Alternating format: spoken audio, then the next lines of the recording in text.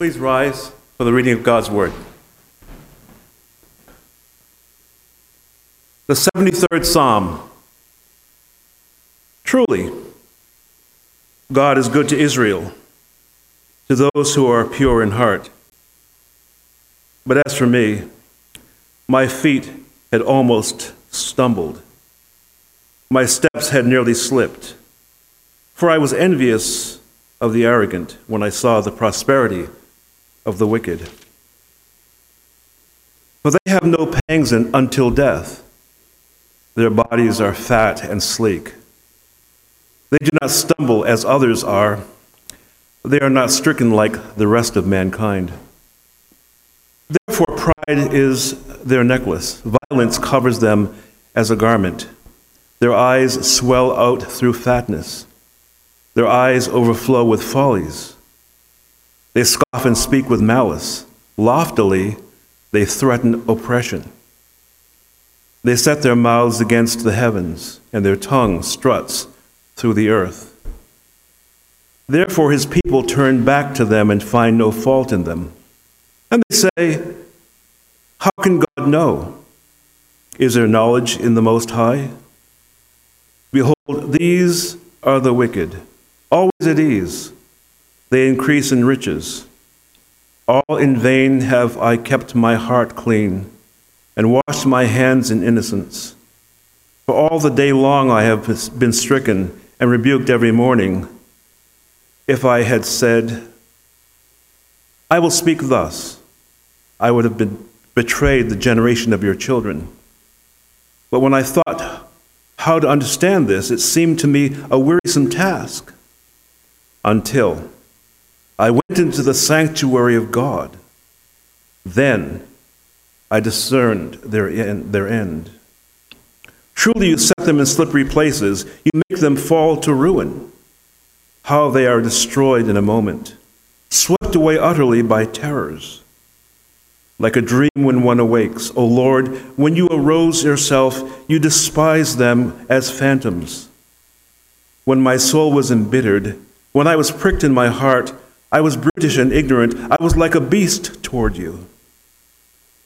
Nevertheless, I am continually with you. You hold my right hand. You guide me with your counsel, and afterward you will receive me to glory. Whom have I in heaven but you? And there is nothing on earth that I desire beside you. My flesh and my heart may fail, but God is the strength of my heart and my portion forever. For behold, those who are far from you shall perish. You put an end to everyone who was unfaithful to you. But for me, it is good to be near God. I have made the Lord God my refuge, that I may tell of all your works. This is the word of God for the people of God. You may be seated.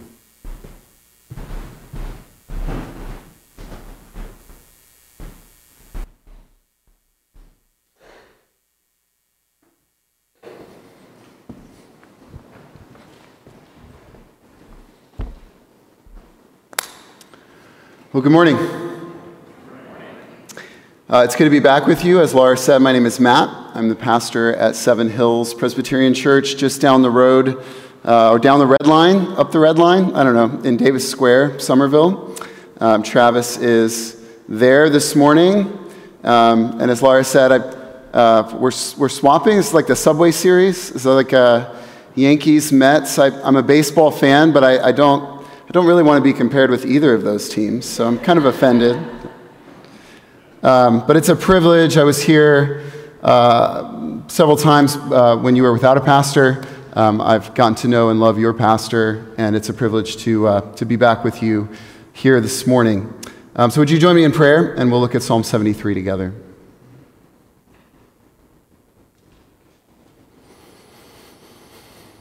Father, with the psalmist we pray, who have we in heaven but you? In earth, What is there to desire besides you? You are our portion forever.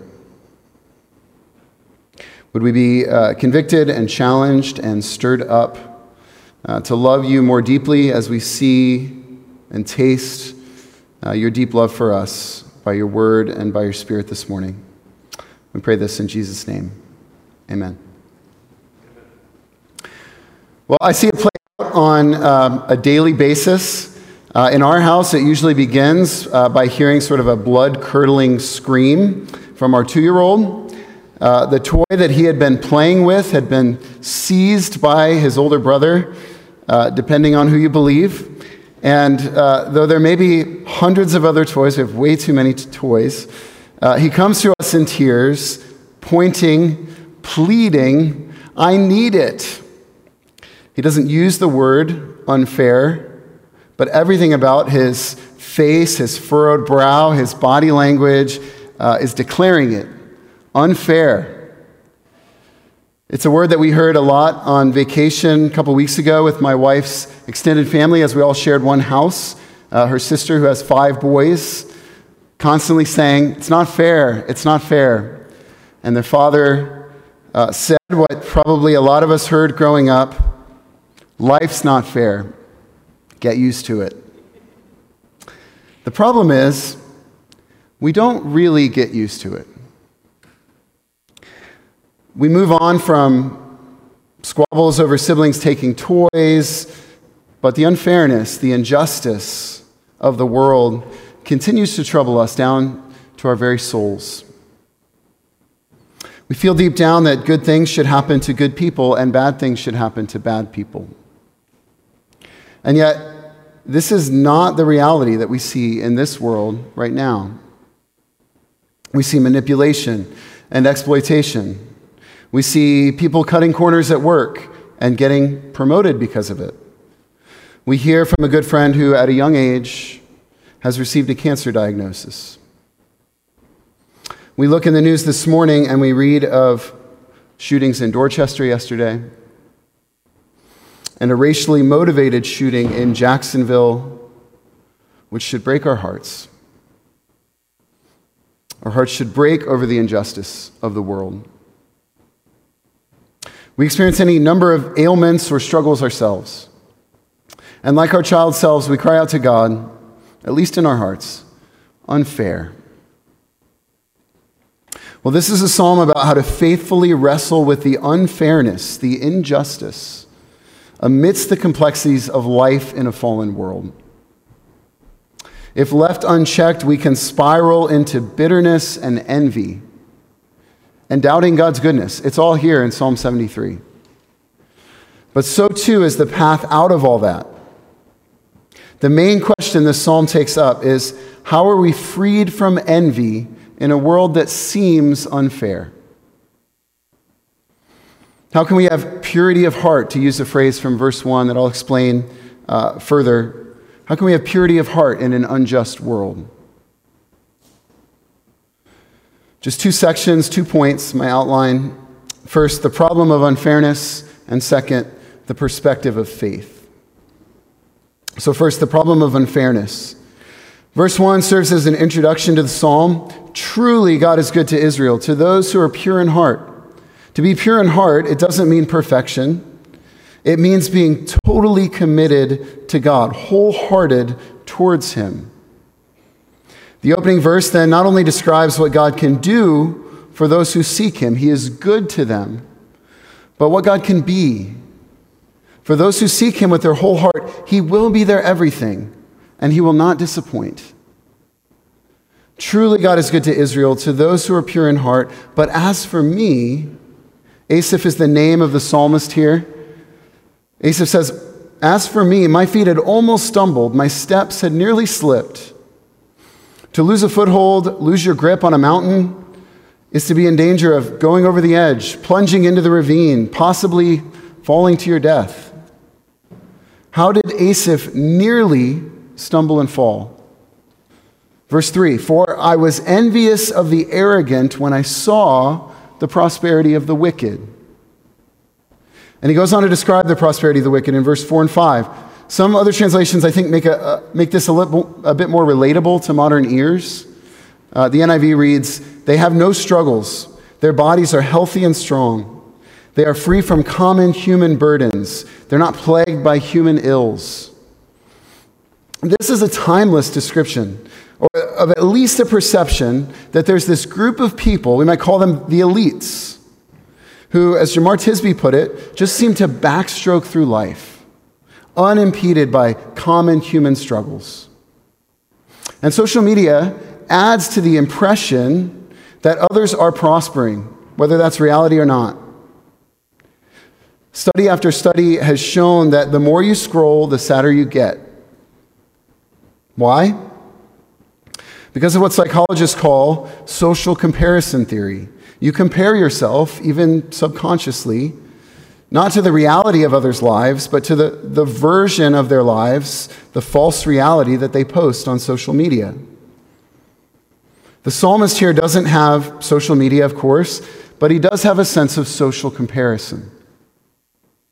Comparison is the thief of joy, said Theodore Roosevelt or Mark Twain. Usually those are among the two names given when we don't know who originally said something. Whoever said it, it rings true. Comparison is the thief of joy. Like a child setting their heart on the one toy they can't have, comparison ruins the possibility that you can be happy with what you do have. What almost causes Asaph's destruction was his envy of the wicked, because it caused him to doubt, going back to the opening line of the psalm, that God is truly good. How can God be good when the wicked prosper? While the good, like me, thinks Asaph, suffer. So don't miss this. There's a kind of double warning here in these verses, both to those who prosper and to those who envy their prosperity. Like in Jesus' parable of the prodigal son, there are two ways to be lost, two ways to go off the path. There's arrogance and wicked living, but there's also a pride and self-righteousness that comes when you think that you've been really good and deserve better than what you've been given. And that is its own form of arrogance. We'll look at the warning to the first group first. Prosperity can often lead to arrogance and wickedness. See verse 6. Those who don't struggle in life and are not in trouble like the rest of mankind, therefore, pride is their necklace. Violence covers them as a garment. It's easy to think in our society, which claims to be a meritocracy, that if you've been successful, that your success is just a result of your hard work. And if you've succeeded in your hard work, then those who are not successful are just not working hard enough. And so the prosperous, unless they're given some different perspective, can very naturally become proud. And even in a way that may disdain those who they view as below them. This is why the Bible warns us over and over again to be wary of material things, worldly success. The book of Deuteronomy warns the people coming into the promised land, take care lest you forget the Lord your God who brought you this far. Lest you say in your heart, it is by my hand that I have prospered. Eugene Peterson summarizes the Beatitudes. Blessed are those who feel their need of God, but woe to those who do not. Woe to those who think that they have everything there is to have without God. It often leads to arrogance and to oppression. Verse 8, they scoff and speak with malice. Loftily they threaten oppression. They set their mouths against the heavens, and their tongue struts through the earth. Verse 11, they say, how can God know? Is there knowledge in the Most High? Behold, these are the wicked, always at ease, they increase in riches. So what am I saying? That we should desire to suffer? Well, no. Does suffering always bring about something good in our lives? No.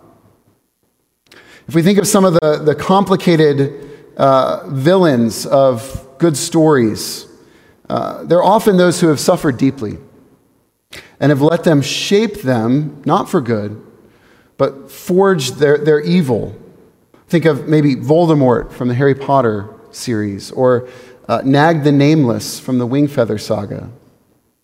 This, sadly, often fits the profile of a mass shooter, someone who is bullied by the prosperous wicked, but lets that resentment fester so that they become the bitter wicked. I'm not saying that we should desire to suffer. I'm saying when it comes, we should not turn away from God, but walk with him in our pain and suffering. Cry out to God. Let him bring truth and healing rather than become embittered. Okay, so that's the first warning. A life of ease, of prosperity, can easily lead to arrogance and injustice, which has the potential to perpetuate a cycle of violence and injustice, unless there's a change in perspective. But it's not only the prosperous wicked who need to gain perspective, it's the psalmist also. And the second way to be lost, to lose purity of heart, is to envy. Verse 3. And what is envy? It's to want someone else's life, or at least some part of their life, to feel not only that they don't deserve the good that they have, but that you do deserve it. Envy ultimately is rooted in a sort of spiritual self-pity, self-righteousness, which often minimizes the reality of your own sin while maximizing the sin of the one you envy, and presumes that you deserve better from God than what he's given. Envy ultimately says that God and what he's given are not enough. Not enough for you to be happy, content. You need something more than God in order to be happy. The strongest statement Asaph makes, verse 13, all in vain have I kept my heart clean and washed my hands in innocence. He's saying, I've tried so hard to be good, to be faithful, and what do I have to show for it? Verse 14, all day long I've been stricken. As the NIV renders it, every morning brings new punishments. He tried to live a good life, but it has not brought him wealth or freedom from trouble. And therefore, he says, it's all been in vain. I'm tired of being good if this is what it gets me. And maybe you felt this way before, maybe you feel this way today. If you've never tried to live a good, righteous life, then you probably don't feel this way. But if you have, and the more you have, the more awful it may feel when you look at the unjust world around you. The more susceptible you may be to envy, to crying out to God, why is this happening to me? I've given you so much, and this is how you repay me? But the psalmist's complaint unmasks his heart, which is not primarily driven by a passion for justice. He's not outraged on behalf of others, but for himself. Asaph confesses later in the psalm that this attitude towards God was brutish and ignorant. Think of it like this. A young couple begins to date, and then the boyfriend finds out that his girlfriend's family is actually very wealthy, and there's a trust fund set up for her. They get engaged, but then while planning the wedding, her family loses a great deal of wealth, and she loses the trust fund. And her fiance becomes angry and calls off the wedding. Well, the young woman would be devastated, right? Not only at the loss of her fiance, but because it will have become obvious that he didn't love her for her, but only for what his union to her could give him. He was using her. And when we come to God and say, I've served you, I've lived a good life, and what do I have to show for it? Are we not doing the same thing? It shows we only want him for the wealth that he can give, not the wealth that he is. that we were only using him. Tim Keller writes, when we say, I'll serve you, I'll worship you, only if X happens, then it is X that we love, and God is just the necessary apparatus for obtaining it. X is the thing we've really set our hearts on, not God. Asaph, who was a priest or a worship leader in the temple, then says, verse 15, if he had aired these complaints publicly, he would have led astray the generation of God's children, God's people. This is probably why he says he nearly slipped, nearly lost his grip. As much as this was a heart struggle, wrestling with God, he did not speak or act out of his sinful attitude towards God. He, in a sense, took it to the right place. He took it to God. So what pulled him out of his wrestling with God and his inmost soul? And how are we freed from envy in a world that seems unfair? How do we maintain purity of heart? Well, this is the second point of my outline, the perspective of faith. There's a sense in which the psalmist is looking the wrong way. Eugene Peterson's The Message paraphrase brings this out in the first section of the psalm. He says, God is good, but I nearly missed seeing his goodness, because I was looking the other way, looking at the people around me. He was looking the wrong way and blinded by envy. And there's nothing so blinding as envy.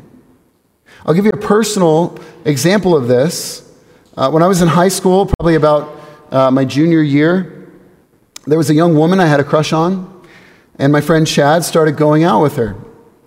Now, Chad was a good friend, but as long as he was dating her, he was the worst person ever. In my mind, he had no redeeming qualities whatsoever. I remember literally thinking, what does anyone see in Chad? I was so blinded by jealousy, envy. But as soon as the relationship ended, I loved Chad. What a great friend. So likable. How could you not like Chad? And he's still a friend to this day. That was not a story about my wife, by the way. So. The psalmist has been blinded by envy. You know, people sometimes put blinders on parade horses, race horses, so that they can only see what's right in front of them and not be distracted by the crowd. Well, that's the psalmist here, but with a negative effect. He lacked perspective because he had blinders on to see only what was right in front of him. They prevented him from looking up, in a sense, and seeing God, seeing the eternal reality. So what will remove our blinders? We see in verse 16 that the first step out of this sinkhole of bitterness and envy is worship. When I sought how to understand this problem of unfairness, the psalmist says, it seemed a wearisome task. It troubled me deeply until I went into the sanctuary of God. See, we come and worship not just to have an experience, to get a high, a pick-me-up. Plenty of things can do that. But to, in the presence of the God of love and truth, have our perspectives aligned to the truth. Have our blinders removed to see things rightly and clearly. And that sometimes doesn't feel very good, but it saves us a lot of heartache in the long run. I heard the story of a medieval painting that was uncovered, and it was brought to this famous art critic. All the previous art critics who had looked at it had known of the artist's other work and had trouble making sense of this painting. It seemed distorted or out of proportion. They thought maybe it was the artist was just having a bad day, or it just wasn't his best work. But this one art critic looked at it from several different angles and realized something that all those who'd looked at it previously had missed, that it was commissioned to be used for worship at the front of a sanctuary. And it was to be viewed from below. The Christian worshipers were to look up at it from their knees. When we come into the presence of the living God, there are certain things that we can only see when we come to him on our knees. not as an object of speculation, but as an object of worship, adoration. What we see with many people throughout the scriptures is that when we come before the living God in awe and worship, even if there are many things we don't understand, many unanswered questions, we will end up confessing that he is good. In fact, he's better than we could have imagined. And that even if we don't understand, he has his reasons. Asaph has only been looking at those surrounding him. It's here, verse 17, when the blinders are removed and he lifts his eyes to God, that he can see the full picture. And what does he see? In the presence of the true God, he begins to gain long-term perspective. That though the wicked prosper today, even if they continually prosper throughout their lives, which is a big if, even if they continue to prosper throughout their lives, their prosperity will not always be so. They will slip and fall and be swept away, verse 19. And it's good news that the evil and oppression and injustice of this world does not escape the Lord's notice.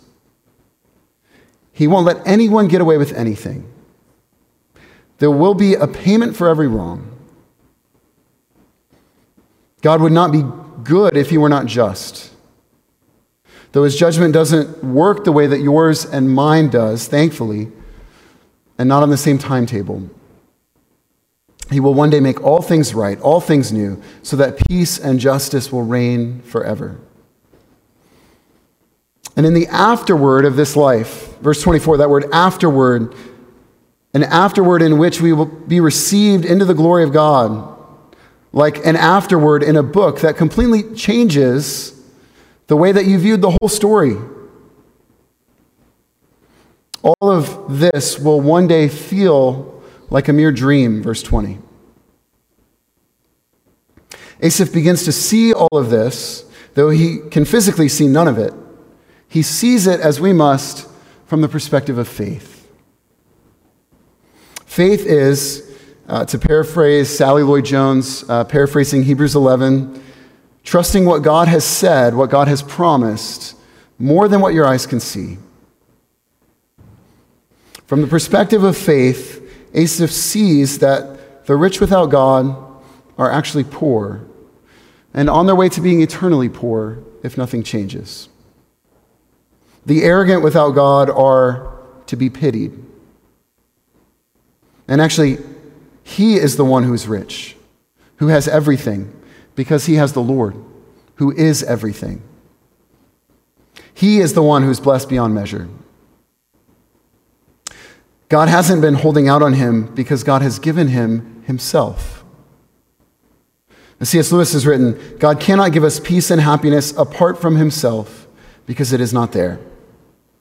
There is no such thing. Asaph begins to realize that he actually has far more than he deserves. And this must have been driven home for him by the way that he entered into the sanctuary of God. While there are many parallels between him and us entering into the sanctuary to worship the Lord, there was this difference. How would Asaph have entered into the sanctuary? By sacrifice. He would have sacrificed an animal. Seems this is what he has in mind when he confesses in verses 21 and 22. When my soul was embittered, when I was pricked in heart, I was brutish and ignorant. I was like a beast toward you or before you. What's he saying? That beast that was sacrificed, that should have been me. I envied the arrogance, and yet I have been arrogant. I have not treasured you for the wealth that you are, but only sought to use you for what I thought I vainly deserved. I now see what I deserve. I deserve to be out there being slaughtered like that beast. You see, we think we want God to be fair until we realize the depth of our sin. Then we realize we don't want God to be fair. We want him to be gracious and merciful. And thankfully, he is. For what was signified in the animal sacrifice of Asaph's time, which was required to enter into the presence of the living God, what was signified has been fulfilled in the once-for-all sacrifice of Jesus Christ. The cross of Christ gives us the perspective we need to see things rightly, to see God from our knees, looking up at the cross, at the God who suffered. God is far from indifferent to our suffering. He himself came and suffered so that it would not always be. At the cross, we see God's justice. No wrong will go unpunished. And at the cross, we see his mercy. Though I am a beast who deserved to be sacrificed, though I am the sheep who went astray, the Lord has laid his sin on me, my sin on him. To gain a right perspective, we must behold the Lamb of God who takes away our sin. He was slain like a beast so that we would not be slain for our beastliness. And because he was utterly swept away, we are brought near to God, verse 28. So having confessed the sinful, envious attitude of his heart, Asaph can then say with confidence in the same breath, verse 23, "Nevertheless, I am continually with you. You hold my right hand." We should gain great confidence here. If God doesn't let go of Asaph's hand, then he won't let go of yours. Does God let go of your hand when you mess up? No. When you're brutish and ignorant, when you're envious, when you're arrogant, when you're a beast toward him, no, he won't let go of your hand. When your heart wanders, when you want other things more than you want him, no. He will hold your hand, verse 23. And Asaph only knew half of it.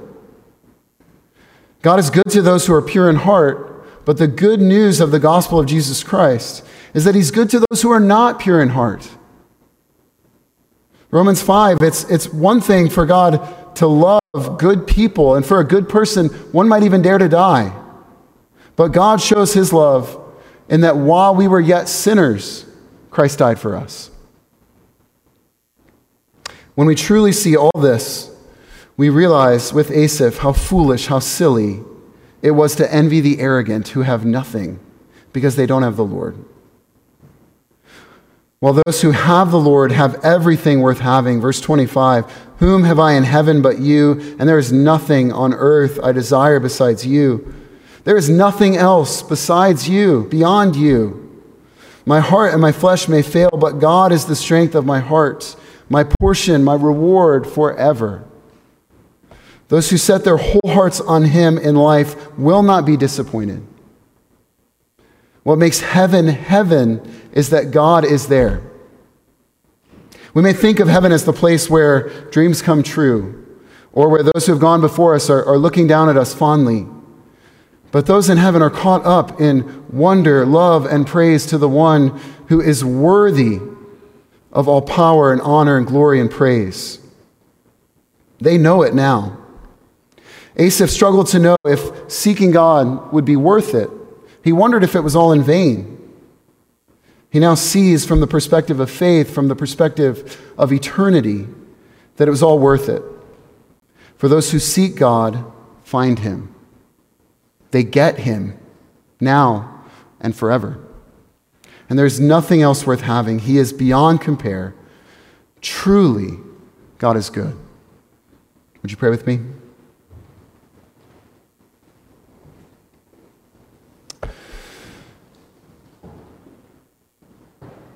Lord Jesus, we join in the choir of heaven, which we see with eyes of faith now as they cry to you, "Worthy are you, the Lamb who was slain, to receive honor and glory and power and praise." I pray it in Jesus' name. Amen.